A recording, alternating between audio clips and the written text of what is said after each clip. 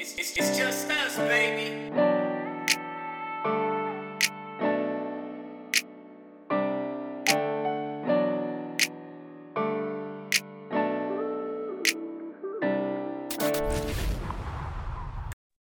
Cross the Trees podcast, Kip's here. Today's a solo episode. I appreciate everybody that turned in a bunch of questions. There's probably about 24, 25 submissions for our mailbag episode. And when Ken gets a little break in his schedule, we will definitely attack some of those together because there's some great ones on there. Some serious ones that I think are worth a deep dive and purposeful conversation, but also some funny ones. Like, for example, who was the best Mortal Kombat player in our house growing up? And easily that was me with Jax the character, but he'll probably have some arguments. But today I'm solo because I've got an emergency hybrid podcast. So I'm hoping to keep the duration to addition on the drive length, 20, 25 minutes, maybe max. But it also blends together calling men in. The segments that we started with Carly Roner and Jeff Matsushita, where we're really trying to call men up to a reimagined manhood.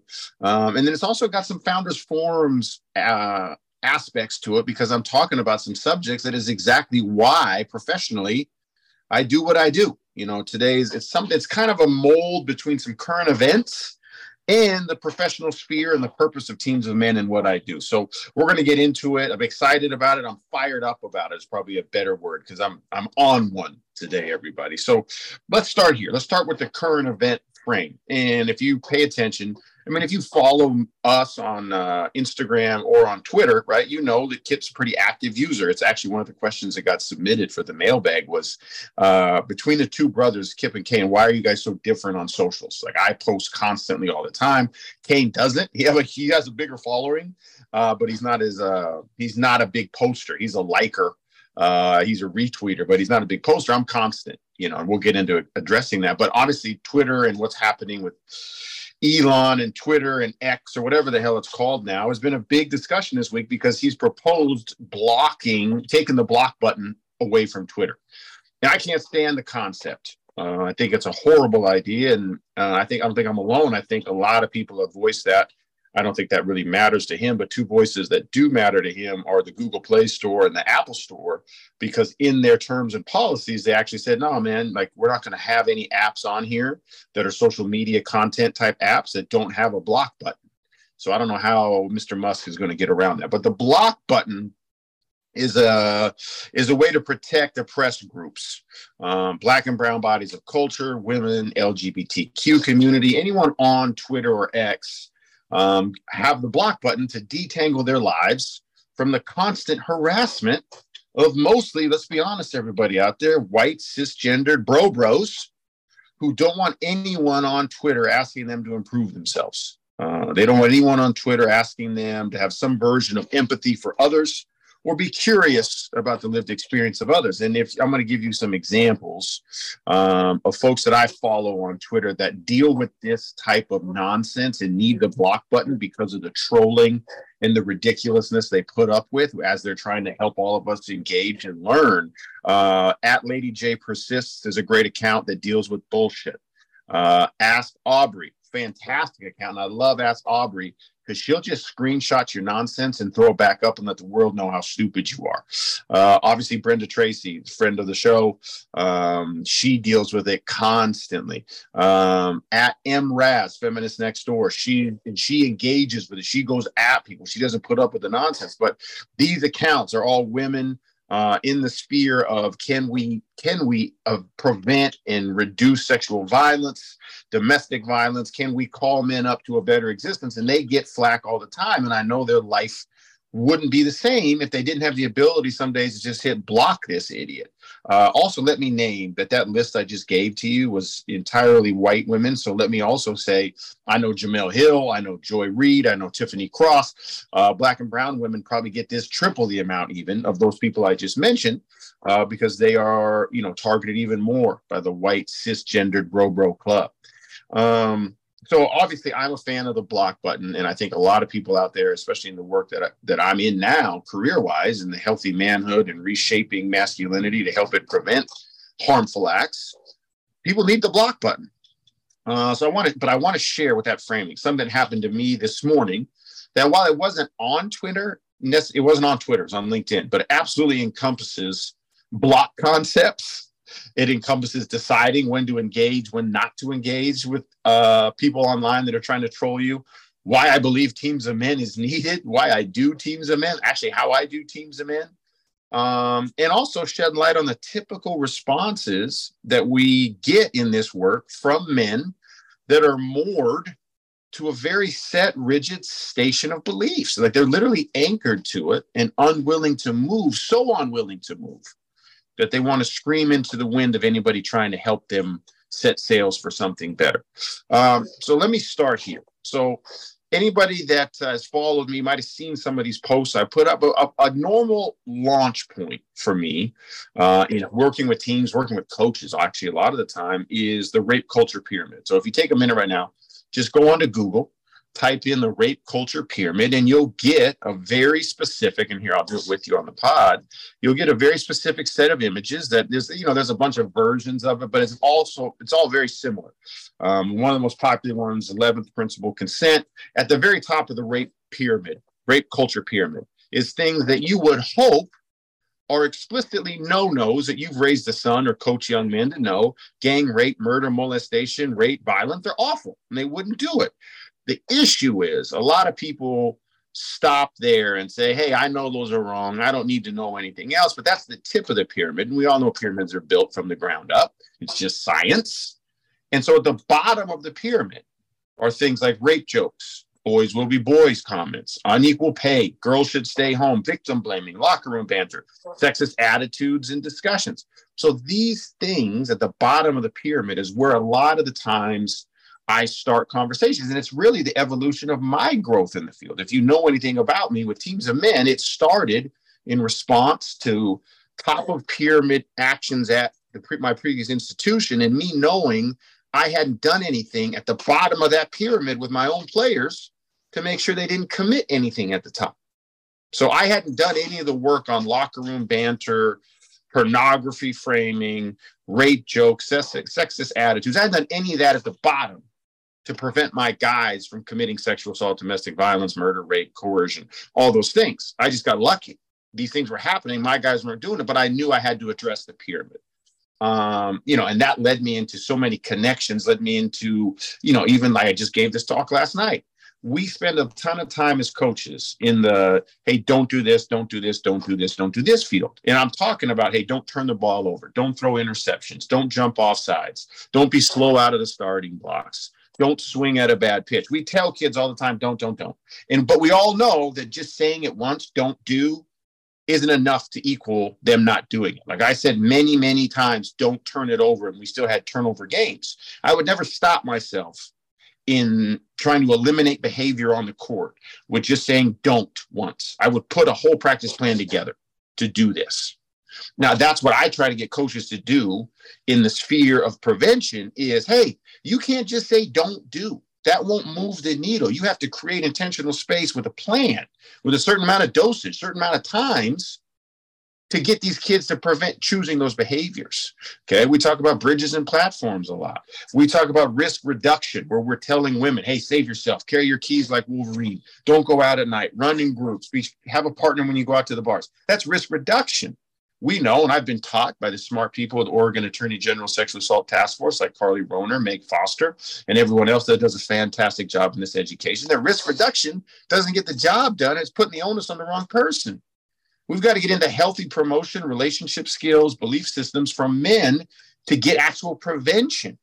We've got to get men learning about their beliefs around sex, around gender, about body autonomy. We can't just tell women to don't and save yourself. So saying all these things, a usual tipping point for me, I'm going to try to play it here off my computer and hopefully the audio for the pod picks up, is you'll usually find me in the first one or two sessions with coaches or teams doing a presentation that somewhere is around like something like this. Those? Do you let rape jokes? Do you let locker room talk? Do you let nonsense go in your team room? You might, but you can stop. So typically, I'll be in a session and I'll start with, guys, I know you're not doing the top of the pyramid. All the research tells us we've got to meet men in strength and power. We can't meet them in accusation. So, hey, I know you guys aren't doing these things. but you might be engaging or allowing the things at the bottom of the pyramid to happen. So we need to stop those. So I posted this clip. Some of you might have saw it. I gave a presentation at a college recruiting event to high school juniors and seniors that want to be college basketball players. And that was the framework. So I posted this to my TikToks, my YouTubes, my Twitters, my Instagrams, my LinkedIns, my Spoutables. You guys know I'm everywhere. I know, you're probably sick of it. So I posted this a couple of days ago. And this morning I wake up to a comment. And I really struggled with this, because if you come at me on social media and you don't DM me, like if this person had DM'd me their comment about my presentation, the work I do with Tinsman, if they had DM'd me privately, I would keep this private. I would go back and forth with this person and the message privately. But my guy, Richard James Rogers, award-winning author and blogger, my guy came at me on my post in a large thousands of person coaches and athletic director group. So, yo, man, I'm going to call you out too. You want to have this conversation in public? We can have this conversation in public. I struggled with that a little bit this morning because, my wife is confrontation averse, which is not a bad thing either. But sometimes I go out and I seek this shit, which I think I should. Like Jen Fry says, allies take up risk.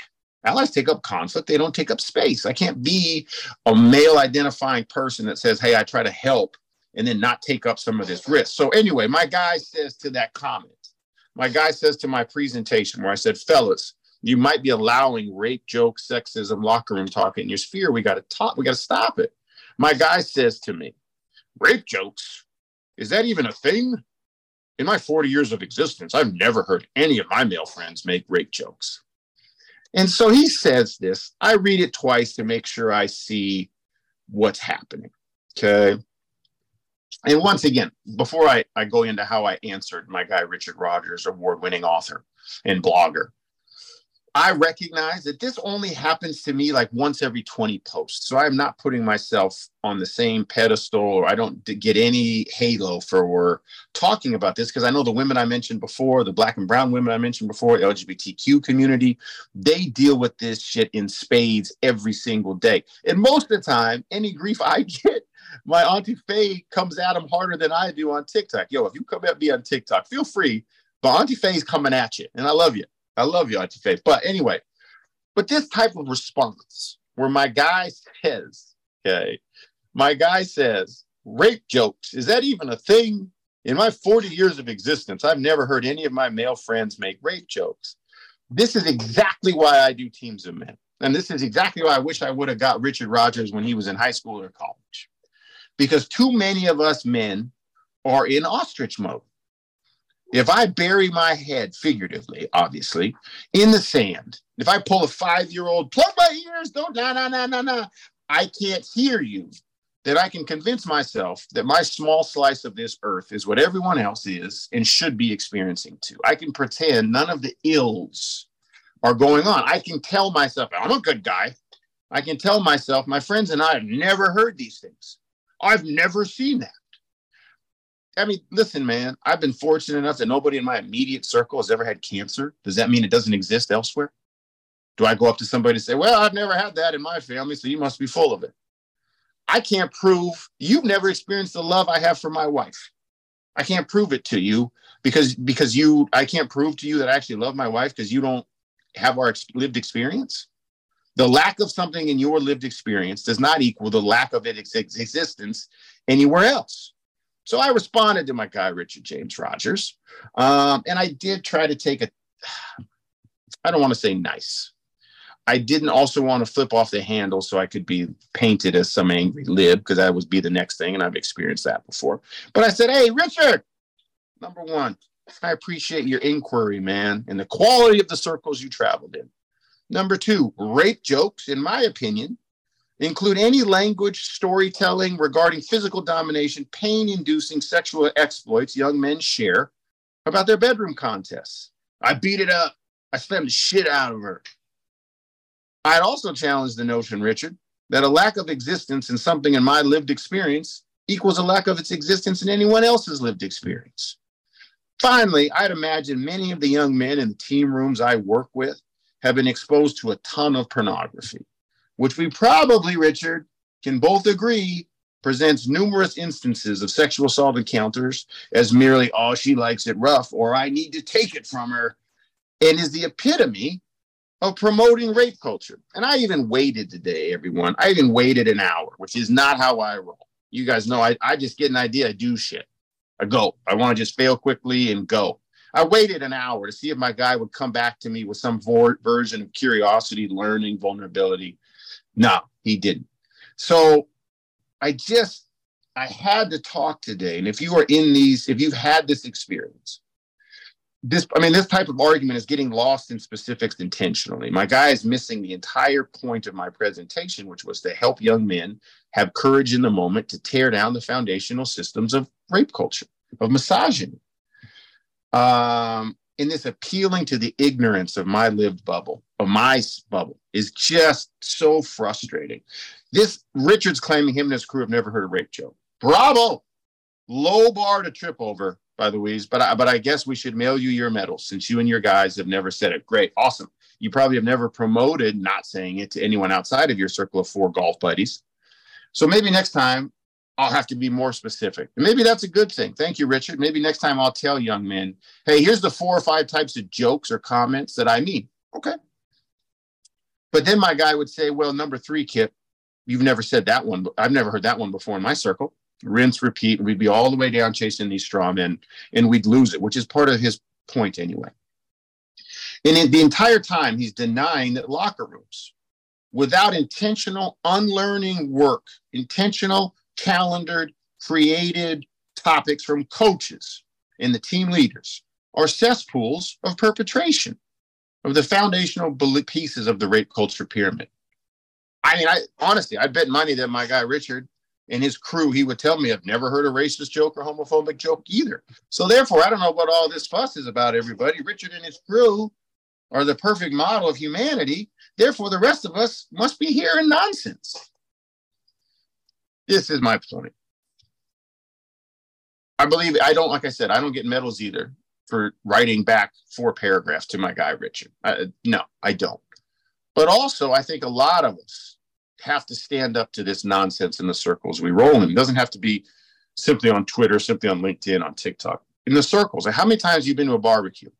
How many times you've been to the bar hanging out with your buddies? How many times you've been on vacation with a family member and heard some nonsense about a group that's oppressed? And you've either uncomfortably laughed, you've turned the other way, you've stayed silent, and in thinking that if I stay silent, that will encourage them, that will let them know that my silence equals dissatisfaction or I don't approve, and they'll stop saying it. Actually, our silence emboldens them. Our silence emboldens racist, homophobic, misogynistic language, references, stories. We've got to speak up. I'm not telling you to come off the 3rd rung and punch somebody in the mouth. I'm telling you to use your words, stand in your power, and say, man, I don't talk about stuff like that. Man, I don't think that's funny. Hey, explain to me a little bit what you mean, because what I think you mean is offensive to me. Those are all things you can do. And if you can do them, then you're probably modeling it to your sons, your daughters, your players, for them to stand up in the moment. Cross the streams.